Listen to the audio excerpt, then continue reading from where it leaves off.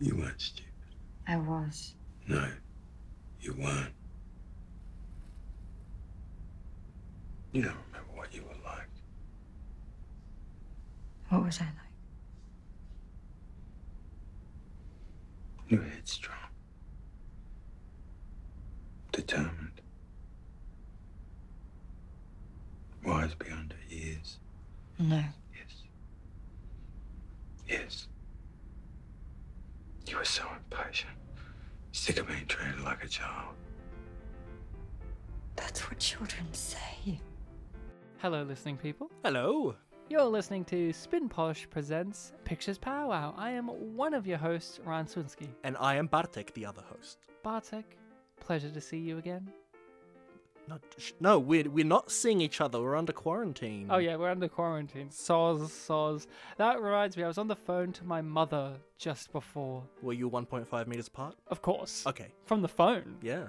And didn't even have it on loudspeaker. I've just got good hearing. And she said to me, is it appropriate in this crisis to have your show make jokes about spitting because you're spin Polish likingly because you're always spitting and you both happen to be Polish? We're not spitting on people, but yeah. Well, they don't know that. Oh, that's true. They don't know that. I mean, some people might be coming into this podcast thinking two things with our title. One, that we're some fetish gay podcast called Spit and Polish, and Sam or Langsford says so, yes. Sam Langsford, our gay fetish friend, said that. Or that we are being insensitive in this time of need of this killer virus that's killing us all. Yes. And just to be clear, it's not because we're both Polish, it's because after we spit, we polish the spit into every surface. Well, no. We polish it into people's faces with our bare hands, into their eyes and noses and mouths, of course. Yes. I mean, how many people have made jokes about licking more surfaces now that the thing's happened and we haven't We done also like to anything? spit into open wounds. That's a thing too. So this is not the spit. No. Can I just say, this idea has never crossed my mind. Like, is our name insensitive? No, it isn't. But your mum's ahead of the curve. Talking about being insensitive, we do a movie podcast, which is very insensitive to the people who don't. And we are doing our show, Pictures Powwow, our weekly show in which we talk about a movie that has come recommended, whether that recommendation is from myself, from Bartek, or from you, the listening people, because we do take suggestions from our listeners. Yes, every 3 weeks. Every 2 weeks. What is the name of that actor who plays Lupin in the Harry Potter movies? Because doesn't he have a name that sounds like what you just mangled there? Doesn't he have a name like David Thwaites or something or other like that? I know his first name is like a D name, isn't it? Deanie Thwaites. But Thwaites. Every 3 weeks. Every Thwaites. We are doing that show. We are doing a recommendation that came from you, Bartek. Yes, that's true. Walk us through what you recommended and let the people know if they haven't seen it before, all that nonsense. Yes, the film that I have recommended for this episode is from the Hall of Films I've Seen with My Mama in the cinema. Yeah, Bartek has a system in place in which he chooses one time when it's his choice, he chooses a foreign film, and then the other time he chooses films that are from the West, and those usually fall into films you've seen with your mum. Yeah, I choose like American films for the West ones because that's the most common. Good place job you chose this British film. I was gonna say, when I was watching the film, I'm like, there are no American accents in this film. And all these companies that are like Scottish Film Presents or something. Yeah, I know. I was surprised because Wikipedia said that it's a joint US, UK, Canadian production. I could tell. Yeah, I could. So what's the certainly film tell. again? This film that I saw with my mama at one point is Una. Sorry. Una. I think someone very early in the film pronounced it Una, and I'm like, oh my god, did I get it wrong? But then everyone else just called it Una. Let's say it's Riz Ahmed did it, because he's one of the 3 characters I know in the film. Yeah. Una from 2016. Yes. It is a film that we'll be talking about in depth. So if you have not had the chance to watch this film before listening to this episode, do give it a watch because we are going to be talking about it in depth. So give it a watch. Like I said at the end of the last episode, it deals with some some heavy topics. So if you're worried about those kind of things, Yeah, look ahead if you want. But basically, just to get out of the way, it's the distant aftermath to child abuse, sexual abuse. So so it deals with that kind of stuff. So Bartek, you saw this film with your mummy. Yeah. Must have been a fun discussion afterwards on the way home, huh? We both liked it, yeah. You were both like, yeah. Yeah, we saw it at I believe it was the Palace Cinema in Brighton. Ooh. We don't go there very often. It was very It's nice. a bit of a distance for you. Yeah, well, she drove, so it's fine. Why did you go all the way there? Like, that's a bit of a distance, even for a drive. Not really for us. I think it was one of the only cinemas that was playing the film at the time. So We very occasionally went out of your way to see it. Yeah, I mean, most of the times when I see a film with my mum, it's my mum invites me, and I don't know the film, but I always say yes because I like seeing films. So I should have her as the co-host then.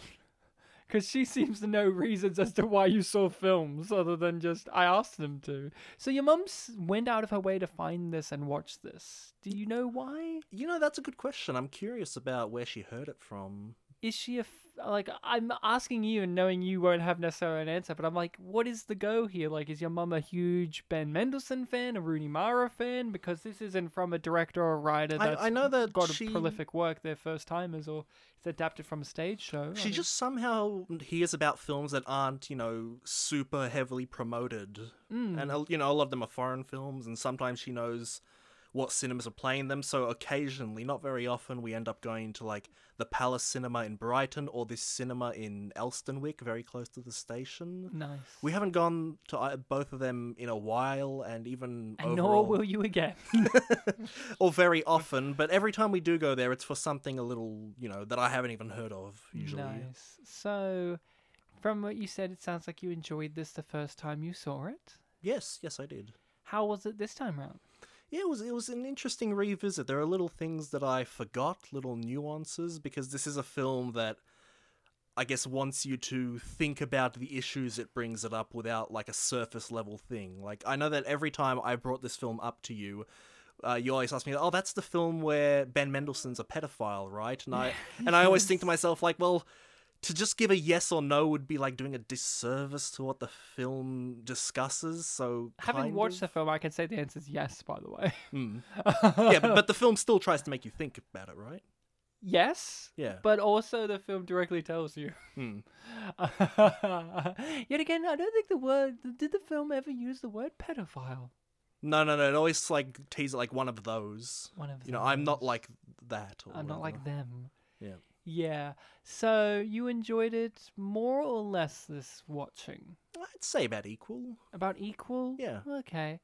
So I had not seen this film before. I had heard about it. Bartek told me. I think he specifically told me, knowing that it would pique my interest in some way because I'm a huge Ben Mendelsohn fan. I've always been very much like, hey, Ben Mendelsohn's a great actor. I love it's that one guy. of those films where I've seen that you haven't, but it has something that you typically like. So I'm like, oh, this has that. I'm a huge Ben fan. I've known... I don't want to sound hipster, but I liked Ben before he was in American films. Yeah, I'm that guy. I remember him from the days where he did things like Idiot Box and Cosy. And yeah, I remember... I've known Ben before he did Rogue One. I know that he's played rotten bastards before that, but yeah, he's one of those actors that I've always enjoyed. I mentioned in the Dark Knight Rises episode, it's always a pleasure to watch him flesh out his career and kind of climb the ladder of success, because he spent a lot of his time here in Australia and I guess England too, doing these kind of more smaller pieces. I guess this kind of falls into that. I have read, I think it is an independent film for sure. And he does a lot of characterful works. I mean, he plays certain types of characters. He does them very, very well. And now he does them on bigger scales with stuff like Star Wars. And although not a very good movie, the Robin Hood movie, it was like, oh, of course, you would get him to play the Sheriff of Nottingham and stuff like that.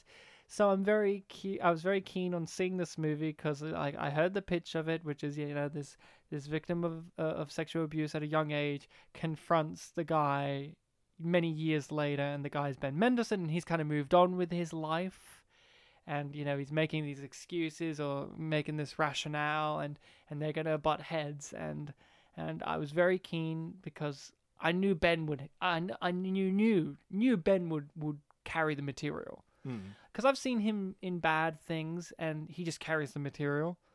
He's just one of those guys, for me. Like, maybe other people don't think this way, but I do. He's just one of those magnetic presences. So I was really excited to watch this movie, and I didn't like it. Okay. I didn't like it, Bartek. I'm sorry. I see his eyes are tearing up. He's No, like, that's fine. I'm always No, interested when don't you don't do like this film. to me. No, I'm fine. It's fine. Before we get into fully that, I've talked about Ben. What do you think about Ben as a performer? You've seen him in a few things now. Yeah, just a few. Yeah, he always does a really good job. What about you go Rooney Mara? The lead. Yeah, she was fine. Una herself. Have you seen her in much? Maybe.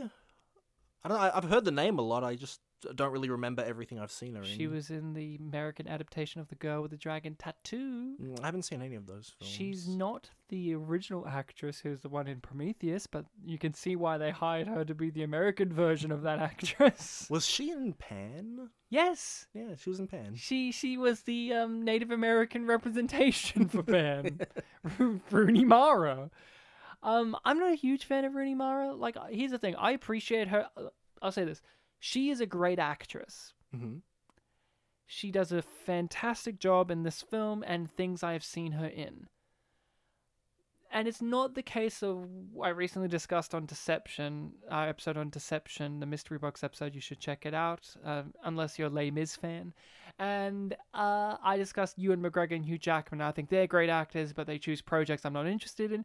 She chooses projects I'm interested in, but there's just something about Rooney Mara as a performer that distances myself from her. Just the coldness that she has in her characters that I've seen, and that includes this movie, that puts me a bit of a further distance from the character than I think is intentional. In this movie, we are supposed to be a bit distant from her as a character, Yeah. yet we are supposed to be in her shoes as well. But I think sometimes that I've seen from her, there's just a little bit too much of a distance put there, and I don't know if it's her as a performer, or just the material that she is in. But there's just that to be said. I don't know. I haven't seen Carol, which is the one that everyone says you should go see, the one with Cate Blanchett and Rooney Mara, where they're lesbians in the 1950s. I want to say that one's apparently very good. I haven't had the chance to see that, so maybe that will change my mind. But I've only seen her in very limited things. But for this movie, she's giving it her all. She's crying, she's screaming, she's running in giant heels. I noticed that a lot. I was like, they're huge. They're huge heels because she's got to look at least like she's tall enough to stand next to Ben Mendelsohn. I was wondering, random detour, I wondered if Rooney Mara is shorter than the actress that played the younger version of her, because she's wearing these huge heels so that she can match a certain height with Ben Mendelsohn. But then when I noticed the younger version, she's not wearing heels, and she kind of matches the same level of height as Rooney Mara against Ben Mendelsohn. Like, I'm using Ben Mendelsohn as the measuring pole here. So I'm very curious to look up later. Well, surely Ben Mendelsohn grew in that time. Well, he's a big guy. For you. No. The guy in the film was a big guy for someone else, and Ben Mendelsohn was in it. Yeah, I was just curious. And I was wondering, like, is she wearing these huge heels so that it's not so obvious that Rooney Mara is so much shorter than the younger version of that the would character? be hilarious. Because the younger version, she did a great job. Mm-hmm. I'm giving my positives straight off the bat, Bartek. No, that's fine. That young actress looked exactly like a young Rooney Mara. I was like, is this a part of the Mara family? It's like Boyhood. It's like Boyhood. It took 12 years to make. Yeah. Because we know Kate Mara, the other Mara sister, is an actress. She was famous for the Fantastic Four movie. You could tell when they did the reshoots because she wore a wig. She's that one. That's what I know Kate Mara for. Yeah, this movie has a lot of interesting ideas going for it. So tell me what you like about this movie. What things really strike a chord with you when you first saw it and this time watching it? Yeah, I liked that the film, like I said, didn't try to fall into like the trap of, oh, this happened, so immediately this is the case. It actually tries to make you, like, think about it, tries to make you see both sides. It's like when you mentioned that we're meant to be in Rooney Mara's shoes, I see it more like we're kind of jumping between the two main characters' shoes. Yeah, I agree with that. At a certain point, it gets to that. I think for the majority, you're supposed to be with her. Yeah, for sure. The film opens on her and it takes, like, 10, 15 minutes to get to him. But even when we get to him, it takes a little while for me to see when we're supposed to side, or not side with him, but understand where he's coming from. I Yeah, think it comes to that point when they're hiding in that room, when they're looking for him and they're talking to each other. Yeah, for the most part, he plays between, like, responding to her and trying to just end the whole thing. Yes, that's my boy Ben. Hmm. So you liked how it explored this kind of ambiguity of this Yeah. very emotionally intense psychological for- situation. For a not so comfortable topic. Yeah, that usually when we see it in media like this, it's very much like black and white. A lot of the times where it's like, this guy's a sexual predator, there's nothing redeeming about him, you can't have any sympathy or any kind of feelings or attachment for him, and since she's the victim, you immediately have to feel sympathy for her. This kind of logic. I mean, this isn't always the case with these kind of stories. I mean, there's the movie Elle, which takes the whole kind of rape abuse story in a very interesting direction. Yeah, you recommended that to me last week. I've been thinking about checking it out. It's amazing. It's very polarizing, but it's amazing. But yeah, like for the most part, it's usually when you have the female character that has been a victim of sexual abuse and the male character that is the abuser. It's very much like good guy, bad guy. This is black and white kind of situation. While this kind of muddies up everything. Yeah. With everyone's intentions for what they're bringing into this conversation. Yeah, there's also this, like, fine line where obviously the legal status of this situation is he was in the wrong and, she wasn't old enough to give consent, but there is, like, this sort of, like, tying into tropes of romance and love happening. It's like, we're being asked to, like, look over the legal stuff to this, like, primal feelings. But then also it reinforces the legal stuff in bits of the movie too. Yeah. Like, see, this is why this is so good why I talk to you, because when I was watching it with my wife last night, she didn't care for the movie either, but she did state that it stuck with her. She was thinking about it a lot. Unfortunately for me, it didn't stick with me. Like, I know I just watched it last night, but, like, as soon as the movie was over and I said, like, my 2 sentences of thought about it, I never thought about it again until having to sit down and talk to you about it. I didn't even think, what did Bartek get out of this? So I was like, oh, he'll tell me tomorrow. Like, I never... Yeah. So hearing it from you, it's making me kind of gestate on the movie a little bit more than my initial viewing of it, and that's... No, I have that with this show sometimes too. Yeah, it's good. It's very interesting. So I liked that too. Yeah, this is the kind of thing I liked. I liked this kind of it's a very sensitive topic, and it is handling it in a very abstract way at points in the filmmaking, but just in terms of how they're talking to each other and their relationship and their dynamic is very unconventional, but it isn't manipulative in any kind of way. It isn't kind of ham-fisted. It's very raw, and it's very uncomfortable to be approached with, hey, can you feel like this, what was this romantic, like, in this situation, is there such thing as a actual romance in what was a predator-prey relationship? Is there such a thing as romance? And the movie kind of questions that, because I think for Una, she comes into this situation, I think she still had feelings for him when she first entered this situation. Like, I think she was thinking she was going to go gung-ho and come at him and whatnot, but I think in their conversations you're kind of learning that she still has these resigned feelings of affection for this guy, which is very uncomfortable to be put in your face as an audience. Yeah, and because this has been a few years since that first viewing of it, I seem to remember that being, like, a really big thing. Like, as the thing goes on, at first it's, you're my abuser, and then there's a turning point where you realize, oh, she's actually, like, in love with him and, like, trying to sort of, like, I guess, ruin his life or get in it. Yeah, trying to she's not sure what she's doing, really. She's just following through like he did back in the day on pure primal feelings and emotions to a dire extent. Yeah. In fact, yeah, one of the big things that you learn about her is, like, the thing that really struck her about the whole situation was that she never really got to see him again. Yeah, which is fucked up. Yeah. Yeah, and yeah, I liked all that. I think these are the things I like. I like the ideas. Mm-hmm. For me, what kept me from liking this to the point in which I say I don't like it is the execution. I think I did not care. Okay, so one, it feels like it's a play, Yeah. which is fine because You really get intimate with that, like, little office. I would. But here's the thing: I wish it felt like a play more. Mm. And by what I mean is, I noticed the bits that felt like they made it on purpose to be a movie. I don't know the play. I haven't watched it. I haven't seen it. I haven't read anything of the play. I don't know the play.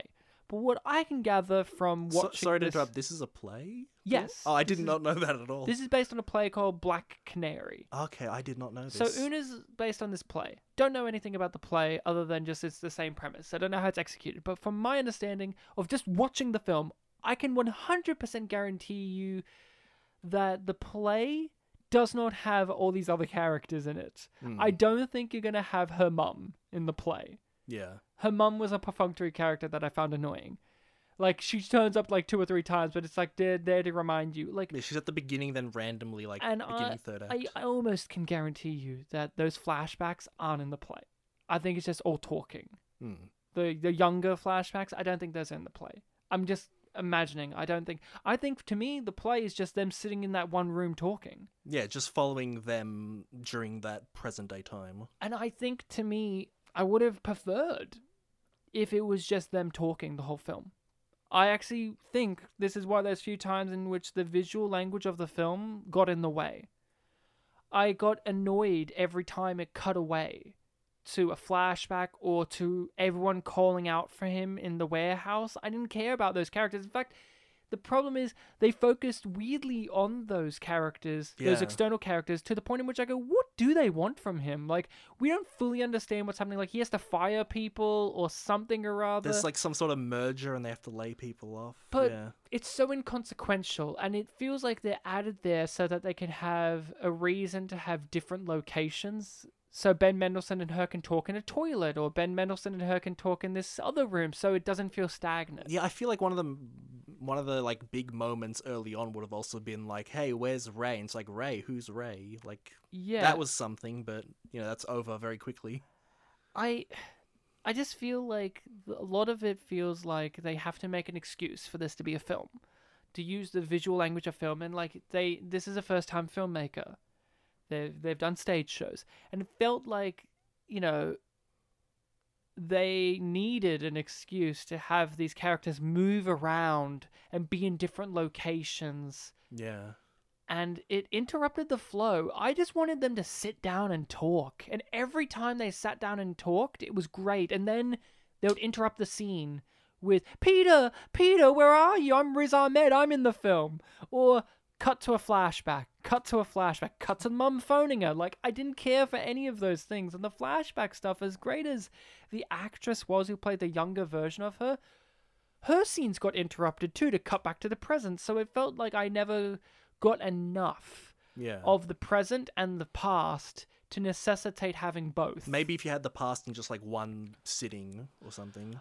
I think also a part of it is we really didn't need Riz Ahmed and his crew of people looking for Peter. I get why they're there. Like I said, it's to necessitate them moving around. And there's also a sense of urgency. Like, she's interrupted his his current day life, and now all this chaos is happening. But if you cut all that and just focus more on the past and more on the present, I feel like I would have had a better thing going on. I think a Yeah. part of it is I like all these ideas that are being explored, but as much as I love Ben Mendelsohn as an actor, and as much as I want to love Rooney Mara as an actor, I genuinely can't tell you if he gave this great performance, because every single time it got on the cusp of me appreciating the acting, the scene would cut. and the rhythm would be thrown off. I felt like I never got into the rhythm of a scene. And every time I was almost in one, they would do something to end it, or cut away, or detract. And I just never got into the performances. And with a film like this, it's about the performances. You need to get into these characters' performances because these are two unlikable people. Yeah. They've suffered from traumatic things, one doing it to another and then the other doing it to them now. It's very hard. But you need to get into the characters, both of them, or at least one of them. And I never did, because the presentation, the execution of this film felt like it necessitated it being a film. It felt like it needed to be a film instead of just a film version of a stage play. Mm. And here's the thing. If this was a more experienced filmmaker, they could have shot it in the one room. And they could have implemented the flashbacks to accommodate what was happening now. But they're not an accomplished filmmaker. This is their first time. And it kind of shows.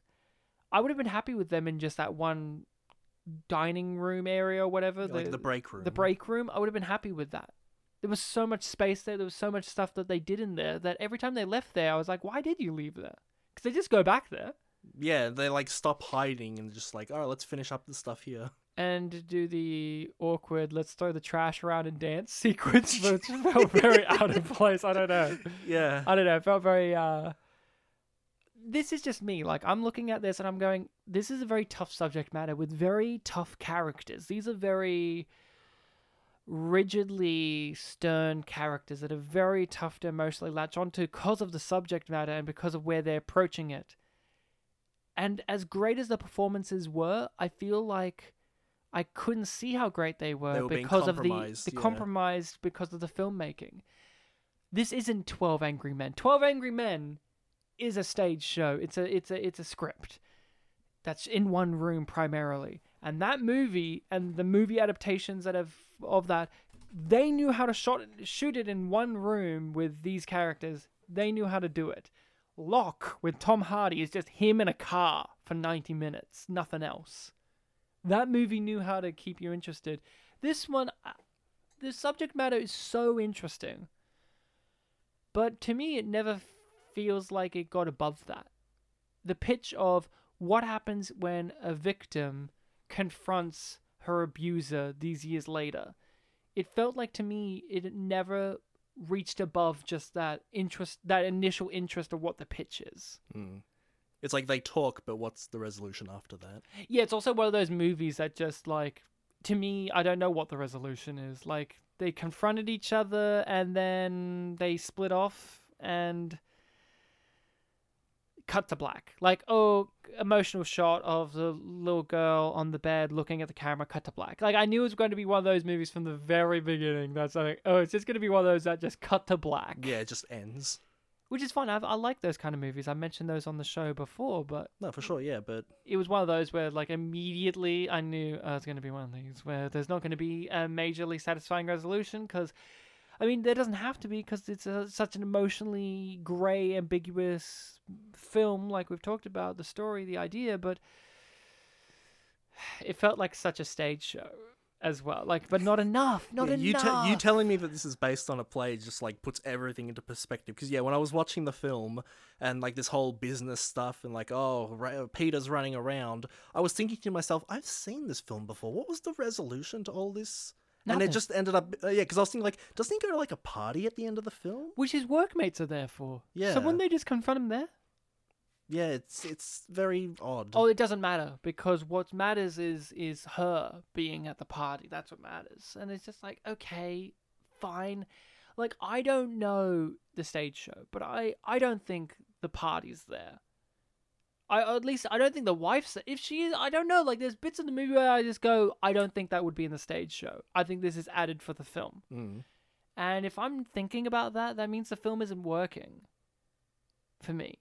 If I'm thinking about like what's been added to add to this film existing, then it means that I'm not engaged in the narrative or the characters. And I wanted to be, Bartek. I wanted to be, because you've talked about this movie, and I know Ben Mendelsohn, and I was just like, and this pitch is like, fuck, Ben Mendelsohn alone would carry this movie. Like, he will really add some nuances to the character.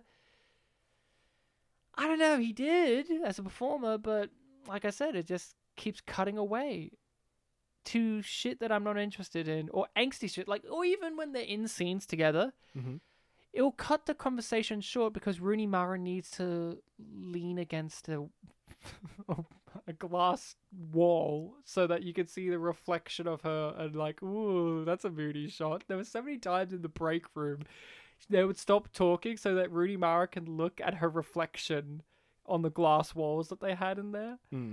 And I just looked at it and went, okay, yeah, you did a film, like, you know, arty student, like art student, film student, kind of like, yeah, we get it. How are you going to do that in the play? How are you going to do that in the play? Without a mirror. Without a mirror. Yeah, it was a little full of itself for me as well. Like, there was some lines of dialogue that felt very stage play. Yeah, there were some moments where it was like, okay, what mode is Rooney Mara going to react to what Ben Mendelsohn's saying now in? Is it going to be like, you know, I'm an abuser, or I still have feelings for you kind of thing? And we said this before, but the fact that they don't ever say the word that we remember, at least, pedophile or pedophilia, it, like, technically you don't have to say it, but it felt very odd that they didn't say it. Like, I felt like if you're going to on purposely not say it, there must be a very good reason.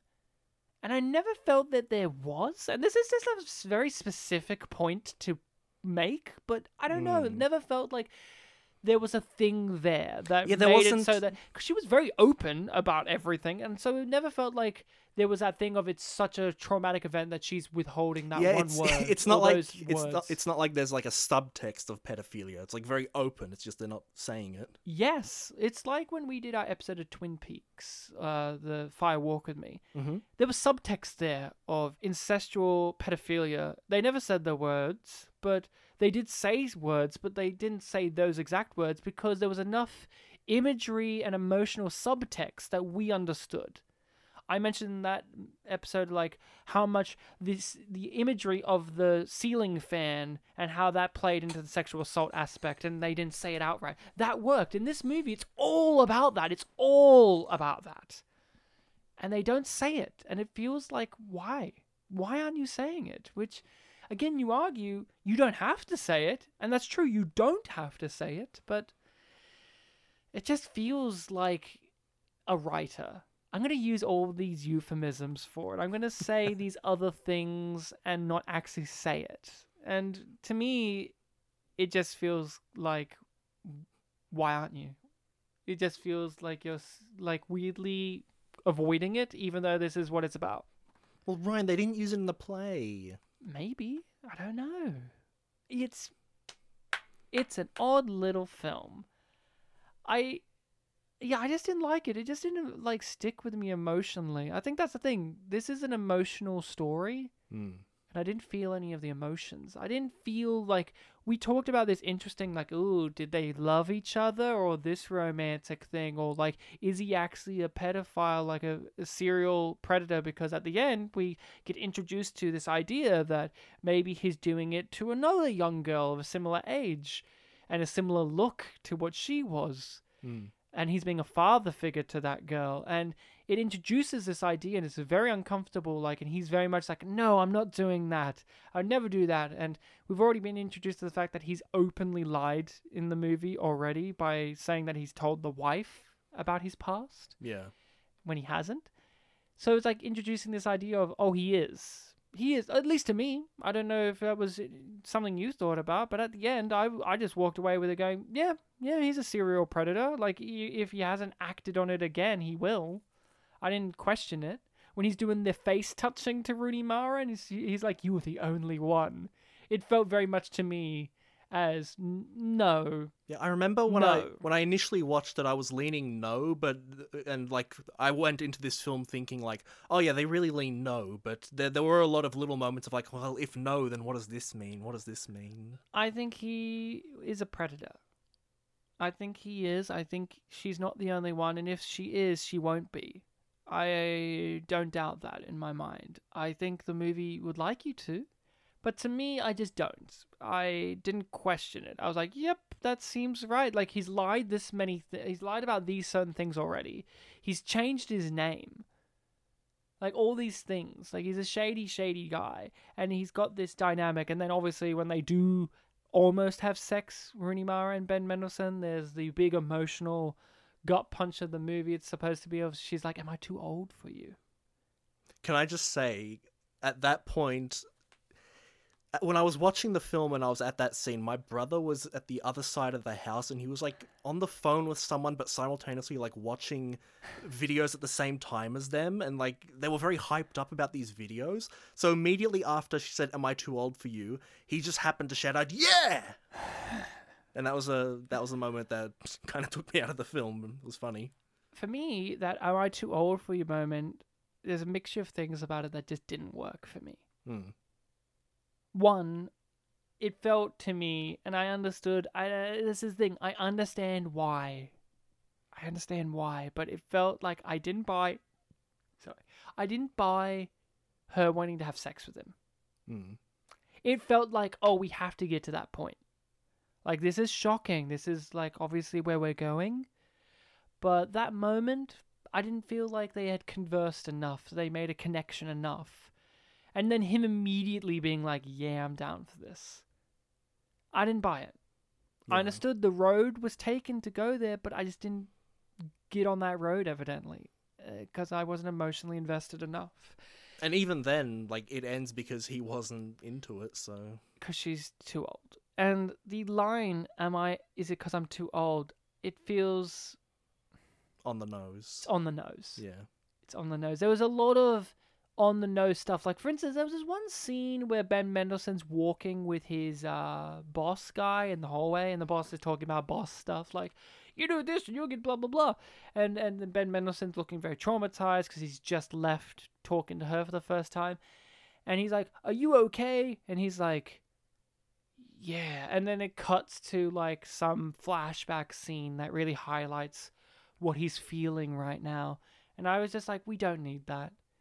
We just have Ben Mendelsohn act. Yeah. We know. We can just feel it from what he's feeling, from his face, from his body language. Yeah, you don't just walk... cut to a flashback. Yeah, you don't walk away from that and, like, in 1 minute you're feeling, calm. Unless you're a sociopath. And then that could be interesting, but he's not. Yeah. It's shit like that that just makes me go, come on, dude, I get it. Let me feel it. But the film didn't want me to feel it, and if it did, it wouldn't be really ham-fisted. Poor Riz Ahmed, huh? He got jack shit to do in this movie, huh? He got to nearly have sex, like full-on sex to completion with Rooney Mara. And then she got all traumatized because of flashback. And Or she was lying and it was all a ploy. it was all a ploy. Yeah, I don't know. It was very convenient that he had clothes for her that fit in her size.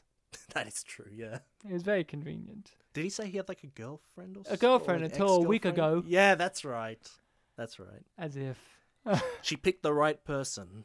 Yeah, I don't know. It just felt hollow to me. And I feel bad because this is dealing with a very emotional subject. And we talk about all these ambiguities and grayness of, like, predator-prey relationship. And did he love her? Did he not? Is he actually a predator? Is she in it for these reasons? And as interesting as all those things are, they're just interesting notions, but I don't think the film really hashed them out in a way that I find very thought-provoking or satisfying. Which is a bummer. I was really looking forward to this, and I was like, oh man, Bartek suggested one that he knows that I'm really interested in because I like my boy Ben and the interesting idea of it, but for me it just didn't click. No, well, that's fair enough. I still like it, but definitely everything we've talked about would have made it a lot better. There were a lot of things that I was looking at that was like, do we need this? Yeah.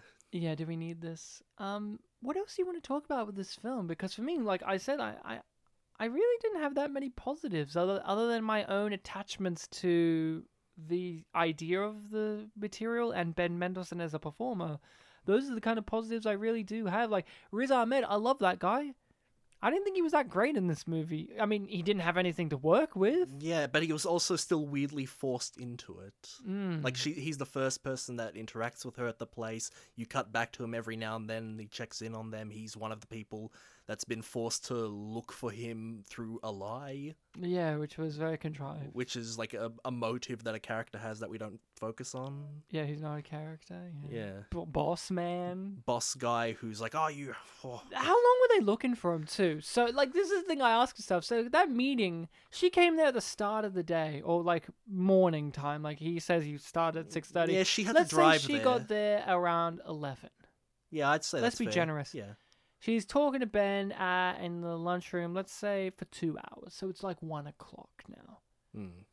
Lunch, I guess, didn't happen. I don't know. Oh, they were having lunch at one point, and she was waiting for him to come back. She ended up, yeah. And that's when Riz Ahmed came in. So he's in this meeting for around, let's say, lunchtime, and then the meeting happens, and then he's hiding, and then they close up. They were literally calling out for him what must have been 3 to 4 hours. Wouldn't there just come a point after half an hour you'd just stop? It's like, has he left? I mean, they could have checked for his car, but yeah, that does feel weird. Like, how much would you devote to that? Yeah, right? Yeah. It's very odd. Very odd. Anything else you want to talk about with this? Because I know you had more history and experience and attachment to this than myself, and I've just been railing against this. But I want to know if there's anything more you want to discuss, because unfortunately I just don't have enough positives in it to discuss. Oh, we've pretty much covered most of it. I did, like, whenever I've thought of the film, just my mind always goes to that break room, just like this really memorable area that we become very... not too much very intimate with, but we do remember it pretty well. And it takes a while to get there, and after you leave there, it's like, oh, this film really kind of feels like a different thing without this setting that we've gone to. Oh, you don't like the toilets set? The toilet stalls? Well, I mean, I think the whole factory area does have a sort of element to that. It's like, oh, this does feel like one big facility with all these places you could have scenes, but the break room was, I guess, yeah, the most familiar one. Oh, you didn't care for Riz Ahmed's apartment? Yeah, that was a very brief part of the film. You didn't care for Ben Mendelsohn's mansion that he lived at, where his wife... Oh, yeah, you see the driveway at the end. Something, I don't know. Yeah. It was very weird. The house that that Rooney Mara grew up in, that was also something that I remembered, like the outdoor view of. Yeah, can we do... Okay, so you just reminded me. The film does us no favors when we meet Rooney Mara as an adult, because she's, like, in a club. Oh, yeah! And she gets, like... It was, like, techno music or something. Fucked aggressively against, like, a glass wall. And I'm just, like, a mirrored wall in a club. And then she goes back home and she showers. And it's like, okay, so we're getting to introduce this idea that she lives kind of like this detached life where she just fills in the void of physical attachment with just random dudes. Yeah. But it's not like that is ever explored. Yeah, it's just like tying this idea of like, oh, sexually abused, like one of the symptoms is like sexual promiscuity or something. And it just felt like, okay. I completely forgot about that. It's because it was just there. Yeah. Like, that's what I mean. It's just like shit like that. Where I go, well, okay, like, is this serving to anything? No, not really. I think this film could have just really been two people talking in a room and it would have been fine. Like, no, for sure. I think it's all these extra bits that are like weird parts that you've put in a stew. Like, I'm enjoying this chicken stew. Yum, yum. Marshmallow? Why did you put that in there? I don't know. Okay. I like marshmallows, but yeah. Why is it in my chicken stew? Like, num, num, num. What's a Skittle? Come on, Bartek. What are you doing? Well, it was yellow. Yeah, exactly. And Rooney Mara with a nipple ring in one scene, but none of the others. Okay, whatever. Like, these are the things that I notice. And then the trivia likes to point out she has a nipple ring, and it's actually her nipple ring because she was the girl with the dragon tattoo. I'm like, yeah, but why did she only have it in that one scene? My brain is so annoyed because it's like, by the logic of the movie, this is all in the one day. So when did she take it out? These are things I question in my brain. Well, do you think the techno club fucking was one day as well? No. It's what she comes home for the techno club fucking in the morning and she has a shower. And then she gets ready and goes out to see Ben Mendelsohn. This is like one continuous motion. Yeah. The nightclub in the night, and then it transitions to the morning, and she's having a shower after that. She's got the nipple ring in the shower, and then she gets ready and goes to be Ben Mendelsohn, and then when she gets naked later in the movie, no nipple ring. These are the things I'm noticing instead of characters. Yeah. I mean, except for Riz. I mean, I noticed Riz Ahmed straight away. I'm like, hey, it's that guy from Four Lions. Great. And, of course, Nightcrawler. It's always weird to think of him as a British actor, because I think of him in Nightcrawler as Rick, was it? I'm pretty sure he was Rick. Something like that, yeah. Think of Rick. And he gives a little thumbs up. Love that guy. Very interesting dude. Yeah, I don't think of him as British either. And then this film's like, no, he is. And Four Lions, he's, British-made film, but... Have I seen... Is Four Lions the one where they're terrorists? Suicide bombers, I yeah. have seen that at some point. Very good film. I think that's it. Is Una done? I think so. Yeah. I think we covered all the main points, even at least. Yeah, I think that's it. I'm just thinking, is there any questions that you have about that the film brought up that you want to ask or explore or talk about? I'm just like, it feels weird to just be like, this movie, I didn't like it. And you're like, I thought it was alright, but that was it. I think it was good, but definitely there were a lot of things that could have made it better. Yeah. Oh, well, that's... We both have our opinions. We both have our different, interpretations. That film can get that out of you, listening people. It can get something out of you. There is potential here. There is potential. That's the thing. It definitely is a film that has potential, but whether it lives up to it or not is up to you. Yeah. So, Bartek, that's our discussion on Una. Mm-hmm. Uno numero. This is our April Fool's episode. We actually loved it. Fuck you. So it's my choice, isn't it? Is it my choice for next episode? Yeah, you're after me. Cool. I'm just making sure. In the alphabet. Oh, cool. But listening people is between, so that doesn't work. So I'm choosing a film that has been briefly discussed in a previous episode of the show. Mm-hmm. We, in fact, have done a film made by this filmmaker on the show. On Pictures Powwow? Yes. Ooh, yum. We are doing Unbreakable by M. Night Shyamalan. Oh, this is one of those films that you're like, you haven't seen this? Yes, it was one of those ones where it's like, we talked about what M. Night films we've seen, and we have both collectively seen pretty much most, if not all, of his films, and you were like, but I haven't seen Unbreakable. I'm like, you fucking what?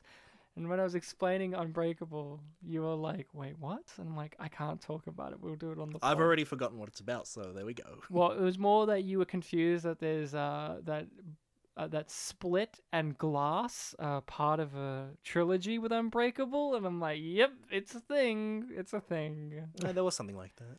Characters all culminate and live in the same universe. One of those things. But we'll be doing the film Unbreakable by M. Night Shyamalan, starring Bruce Willis and Sam Jackson. I know them. Sam Jackson, with an interesting haircut. He has hair? Yes. Sometimes he does. On his lips. On his lips and on his hips. And his chin. Sometimes. So we'll be doing that next episode. Bartek, the listening people can find us on what social media platforms? You can find us on YouTube. You can find us on Twitter, Spit Polish Pre. You can find us on Facebook. You can just type Spit and Polish Presents into Google and it'll show us, show the little icon and various places you can see us. And we post some fun things on there, don't we? We do. We upload primarily to Podbean, and that gets distributed to all sorts of different places like Apple Podcasts. Whatever you're listening to Google now. Play. Who knows? Wherever you're listening to this. If you're at a friend's house, go to your friend's house. Spotify, I believe. Yeah, and you can rate us and review us on whatever podcatcher allows it. It's greatly appreciated, and stuff like that.